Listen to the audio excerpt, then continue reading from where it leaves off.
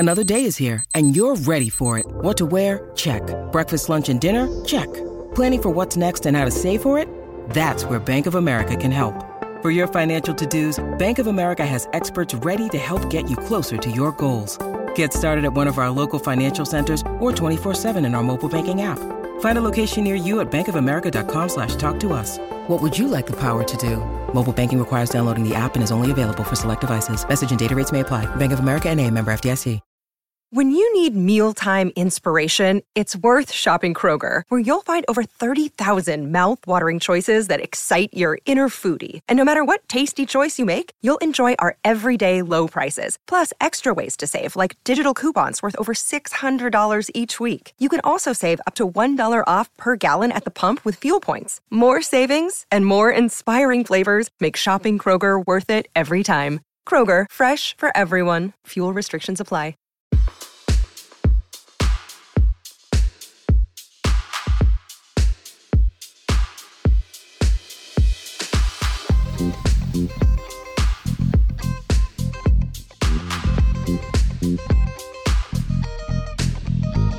Hey everyone, John Wertheim here. It's this week's Sports Illustrated Tennis Podcast. Another busy week in tennis, a full slate of events all over the globe before everyone converges on Miami for the Miami Open. Our guest this week, Casper Ruud. He is 22, doesn't turn 23 until the week of Christmas. He is already the best Norwegian player in history.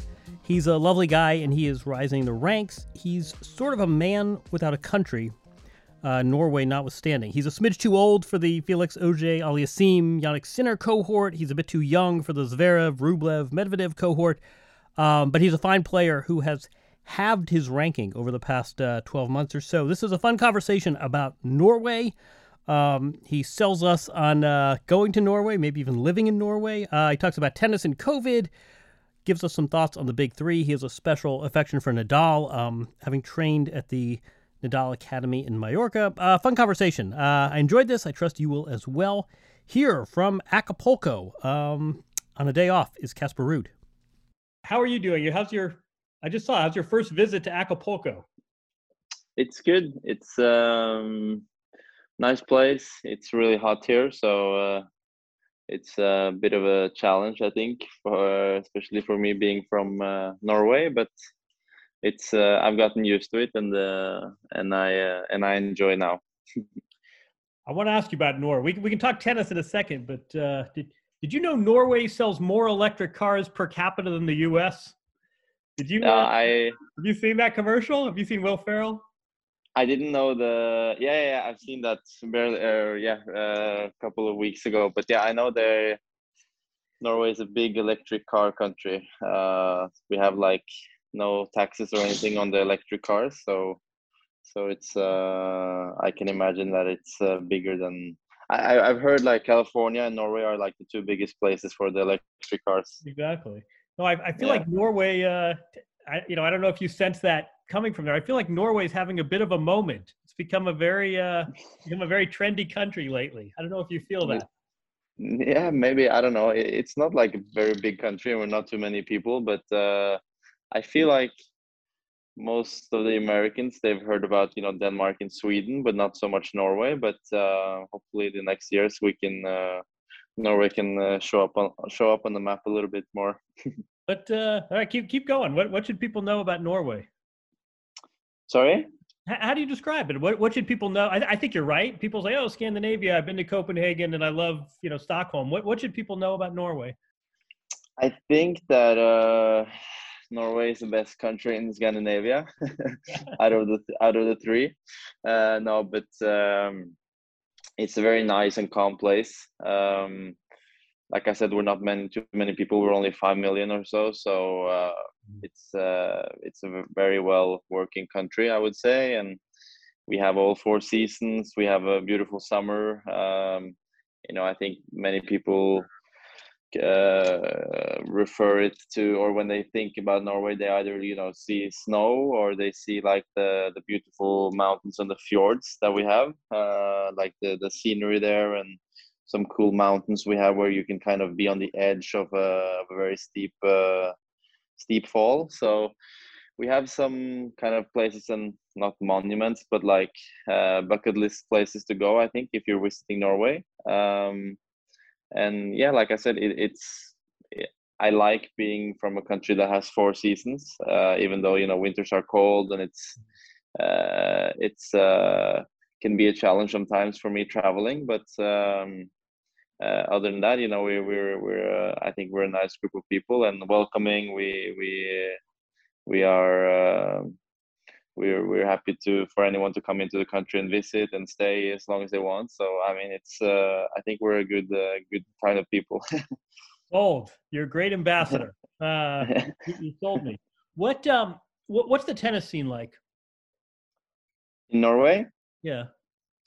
it's not a very big tennis country. Like as you probably could guess, it's mostly like, well, we do like 6 months of the year indoors and 6 months of the year outdoors. So I mean, it's like a 50-50 split. And but the problem is kind of the tennis culture, like other countries in Europe, let's say Germany or Italy or these places. You kind of have a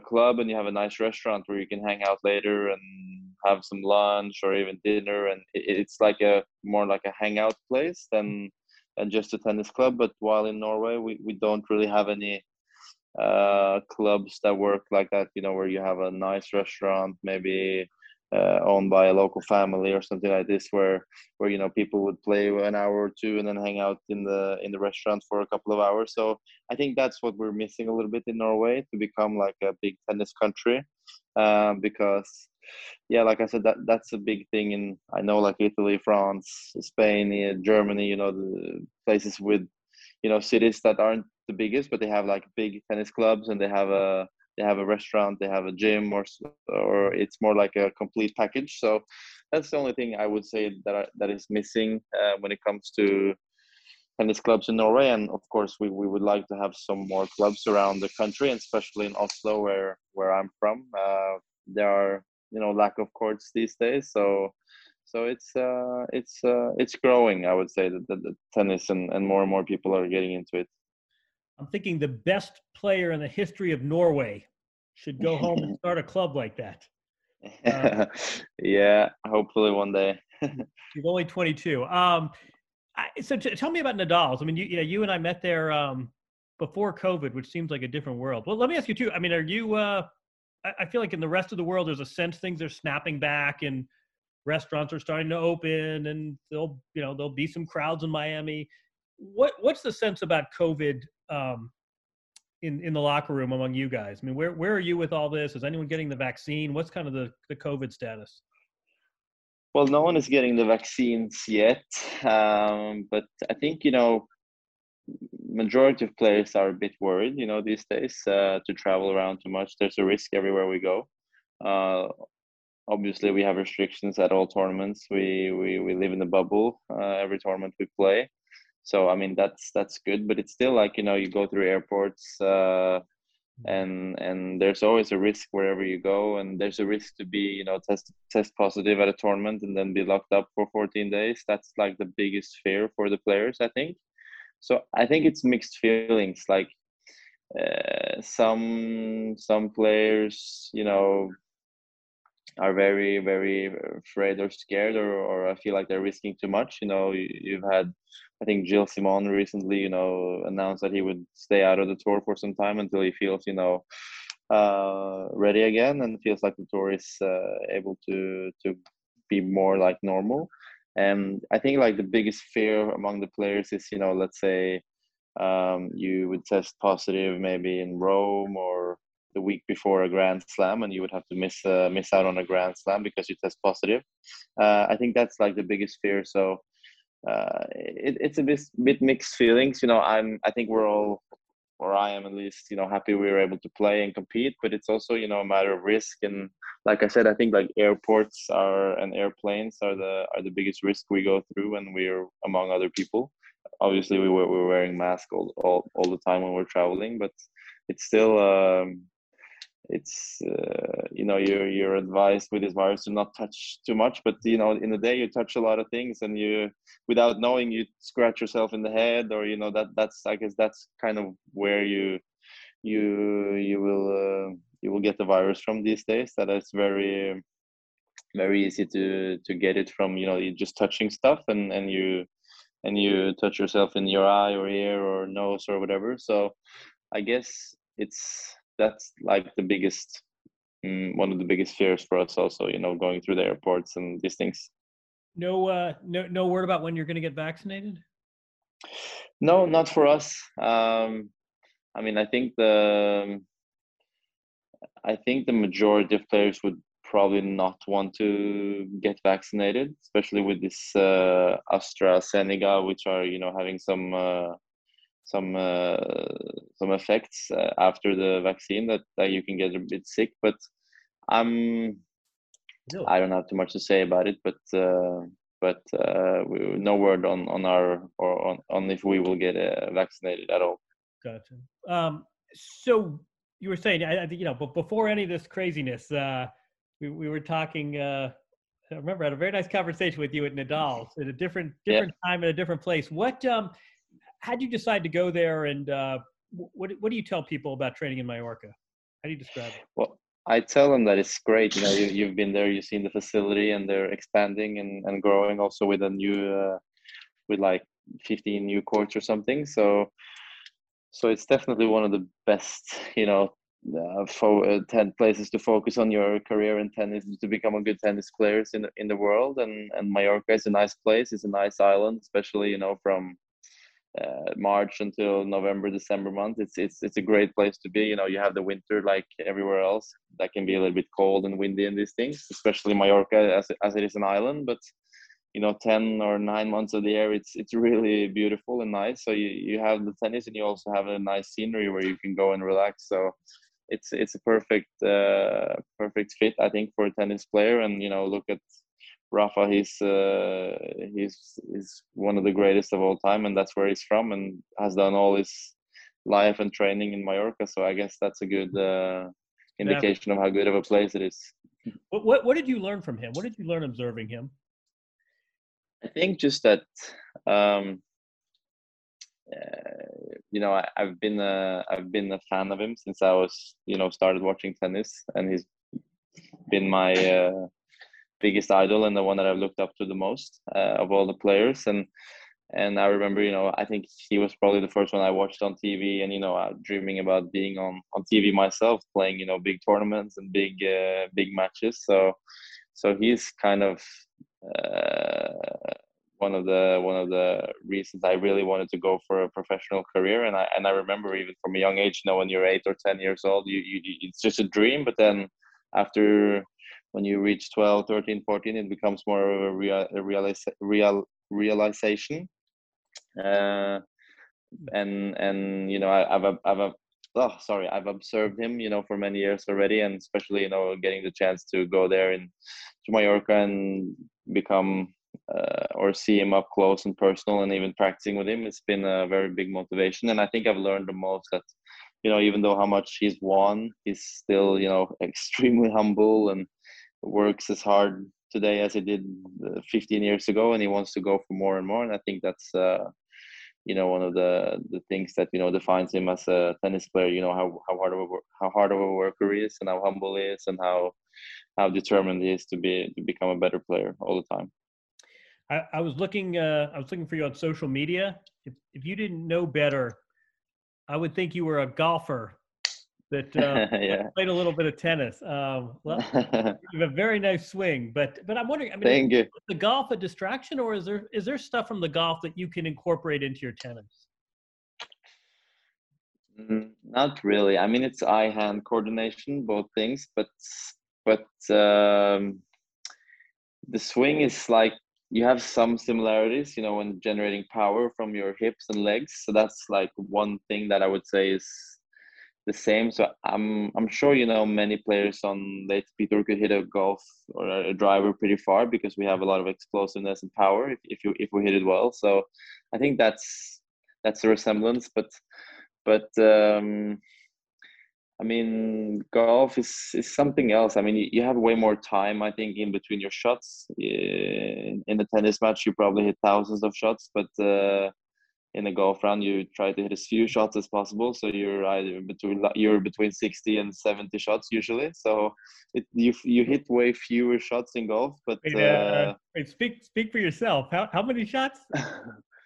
no, I mean no, not for me. But when you're a pro, I mean, Okay. the professional guys, they. Right. I mean, I'm between 70 and 80, so I can't say that I'm 60 to 70, but 70 to 80. So but in tennis you hit probably hundreds or even thousands of shots during one match. So, but I think one thing that is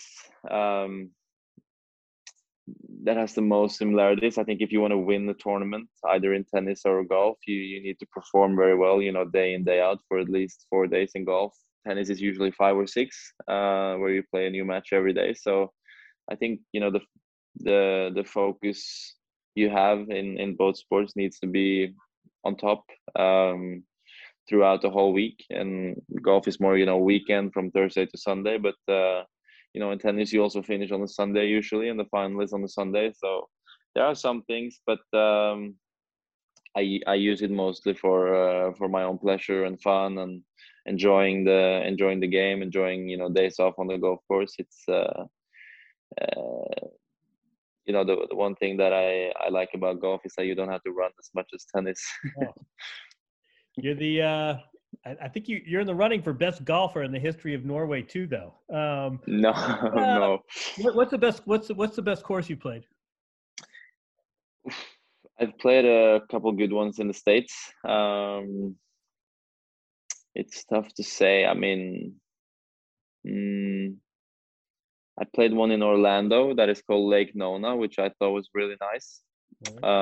It's more like a private club where you need to play with a member or be invited by members, so it's not the easiest to get on. But I was lucky enough a couple of years ago to play there, and the conditions were just great. I know a lot of PGA players, they live there on the area. You have James Poulter and these guys staying there, living there, and having their base there. So that was a really fun experience. And some other places in Florida, I've played one course called Stream Song, which is a bit further south. And I wanted to play the TPC Sawgrass last time I was there, but they just done the sanding of the greens and everything, so it was a bit of the conditions weren't what we were hoping for, and it was still $500. So it was I didn't feel like paying $500 to play on sanded greens. So but I will probably go there one time in my life to play TPC Sawgrass, because I just watched it on the TV last week when Thomas won, and it just looks amazing. You just need to walk up to the pro shop and say, "I'm the best tennis player in the history of Norway," and so cover your dream, Steve. What I wanted to ask you. So you're 22 years old. I think your ranking, you've cut it by half in the last 12 months. If this were a stock, it's very much headed in the right direction. But I'm kind of curious, for someone in your position, what is your relationship with these three guys at the top that have won 58 majors among them? I mean, where are you sort of relative to the big three, and what is the dynamic between a guy like you, 10 years younger, 12 years younger, 15 years younger in the case of Roger, than the rest of the field? How does that sort of align? I think they're all great guys, and I know Rafa the best, obviously, but I've played against Roger and Novak in a match, and they were nice to me, both on the court and off the court after the match. And when I see them, they say hi, they come up to me and say hi, how you're doing, and all these things. And I think that's really nice, because they have probably hundreds and thousands of people in their life that they can say hi to, and that they actually come to say hi to me in the gym or whatever it is. I think that shows that they're great guys. And the last time was Djokovic at the Australian Open. He didn't have to come and say hi to me in the gym when I was warming up, but he still did, and I thought it was nice. So they're nice guys, and they know how to behave well, and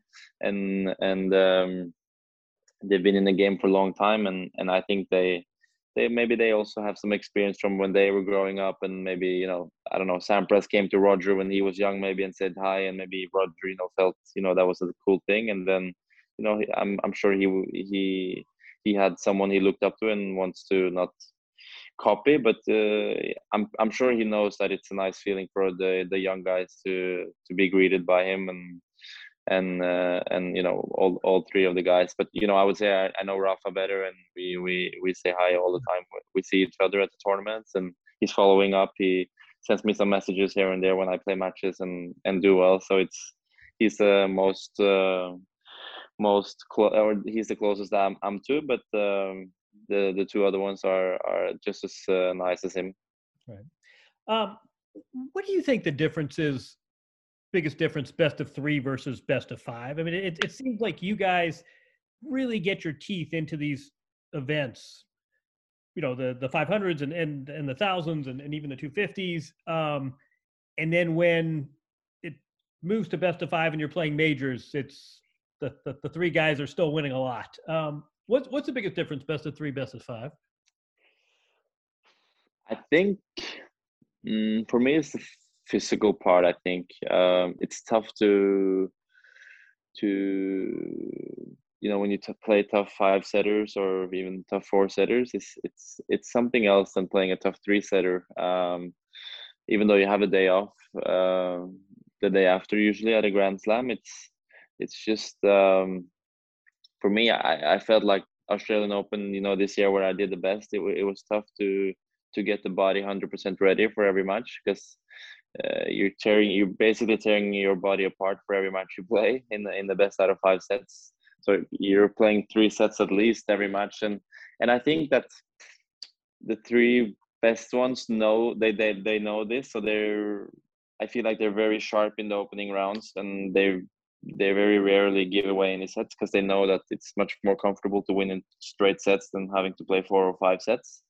But obviously they're still able to play 5 sets if they have to in the first round, and then be ready for the second round. So I think a little bit of experience on how they've done this in the past, that they know how to recover well, and they know, you know, what's important and what's not as important. But you see, like Rafa, how greedy he is usually in the first stages in the major, because he, you know, he'd rather save the energy for the semifinal or the finals or the quarterfinals or whenever it might be, where he really has to suffer.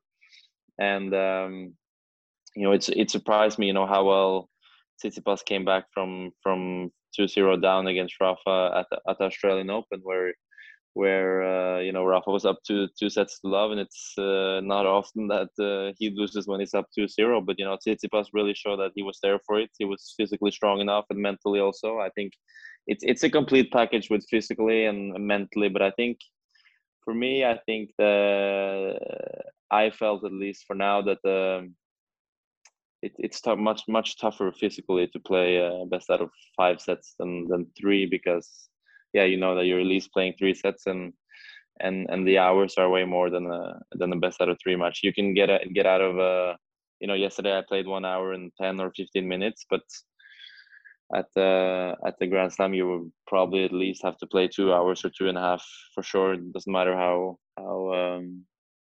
easy you win. I mean, if you win straight, I mean, you know, Roger has won, you know, some matches in 1 hour and 30 or these things, but that's not normal. But usually you have to be 2 hours on court at least every match you play in the Grand Slam, and that's a little bit more and more than usual, or more than the best out of 3 sets. Yeah, exactly. I mean, I saw when you were in Australia, I saw you had a great line. You said sort of now more than ever.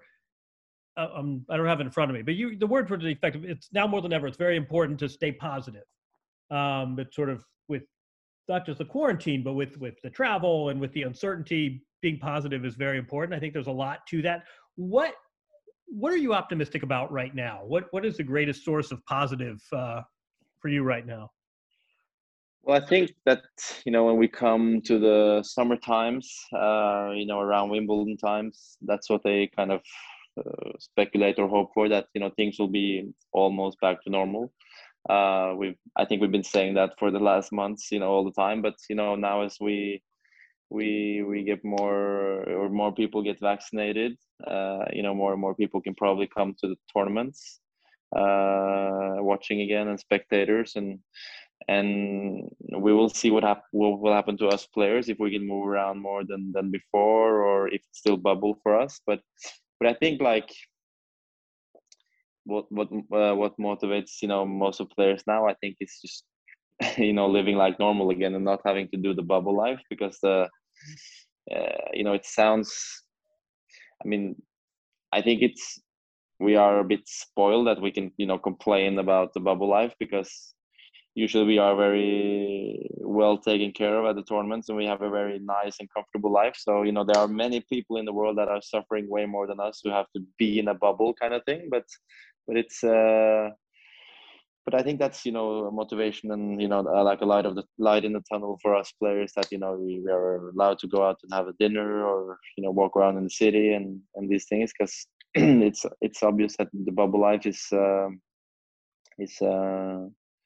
a challenge in another way than what our usual lives are. But so I think and that's for me as well, to be able to, let's say, play Wimbledon, and you go out and have or New York, you play the US Open, you go to a nice restaurant on Manhattan after a good win or a good match, and these things are things that we enjoy as players, because we're so focused on our careers and play tennis so much, that it's nice to kind of break it off at night with a nice meal in a restaurant, or walking around in the city, seeing the skyline for half an hour. Or these things are nice ways for us, and nice ways for us to kind of think about something else. And that's not as easy now when we're in the bubble, but I think that's one of the biggest motivations for the players these days. All right, one more question. You did such a great job of selling Norway. If you were a casual tennis fan, and hey, there's this young kid from Norway, and he hits a nice golf ball, and he has a nice two-handed backhand. If you're a fan of Casper Ruud, what are you getting? What are you signing up for? If I want to support you, what are you looking to provide me with? Well, I think that you will see.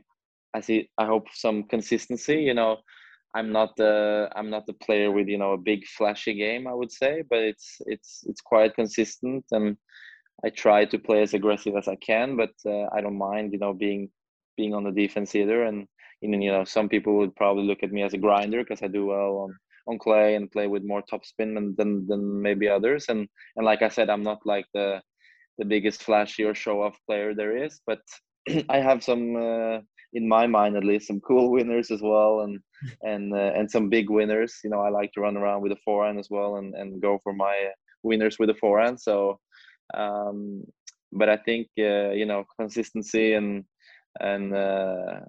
you can probably say a little bit boring compared to other flashy players, but I can't do the jumping backhand like Chapo, or the crazy passings like Medvedev, or these things. But I'm sticking to my game, and if you're a fan of me, you will have a good look at what my game is, and you will have a good sense of my game plan, I think.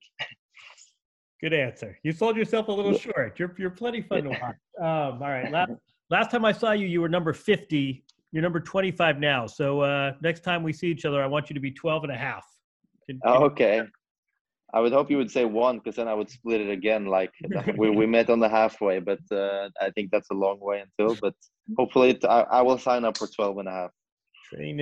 Train's moving in the right direction. It's like the battery powered car from Norway. Everything's going in the right direction. Correct.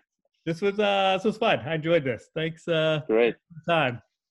Yeah, no worries. I'll have to get going for some warm up. Go warm up. We'll talk soon. Take care. Perfect. Bye. Okay, thanks for Casper Ruud. Fun conversation. That is a self-possessed 22-year-old. Look to him for a lot more good stuff on the tennis court. He sells his game a bit short, too, if I'm allowed to say that. He may not have the trick shot arsenal of Nick Kyrgios, but he's good fun to watch. Casper Ruud is. Thanks to Casper. Thanks to Jamie. Thanks to our friend Greg Sharko for the suggestion. Again, Jamie always is doing great handiwork, behind-the-scenes technical prestidigitation to make this happen. Thanks to you all for listening. Keep the guest suggestions coming. Leave a review, subscribe, iTunes, Stitcher, wherever you get your podcasts. Check out Richard Evans' new tennis book, by the way. We're off next week, but we'll be back soon with another guest. Have a good week, everyone. Take care.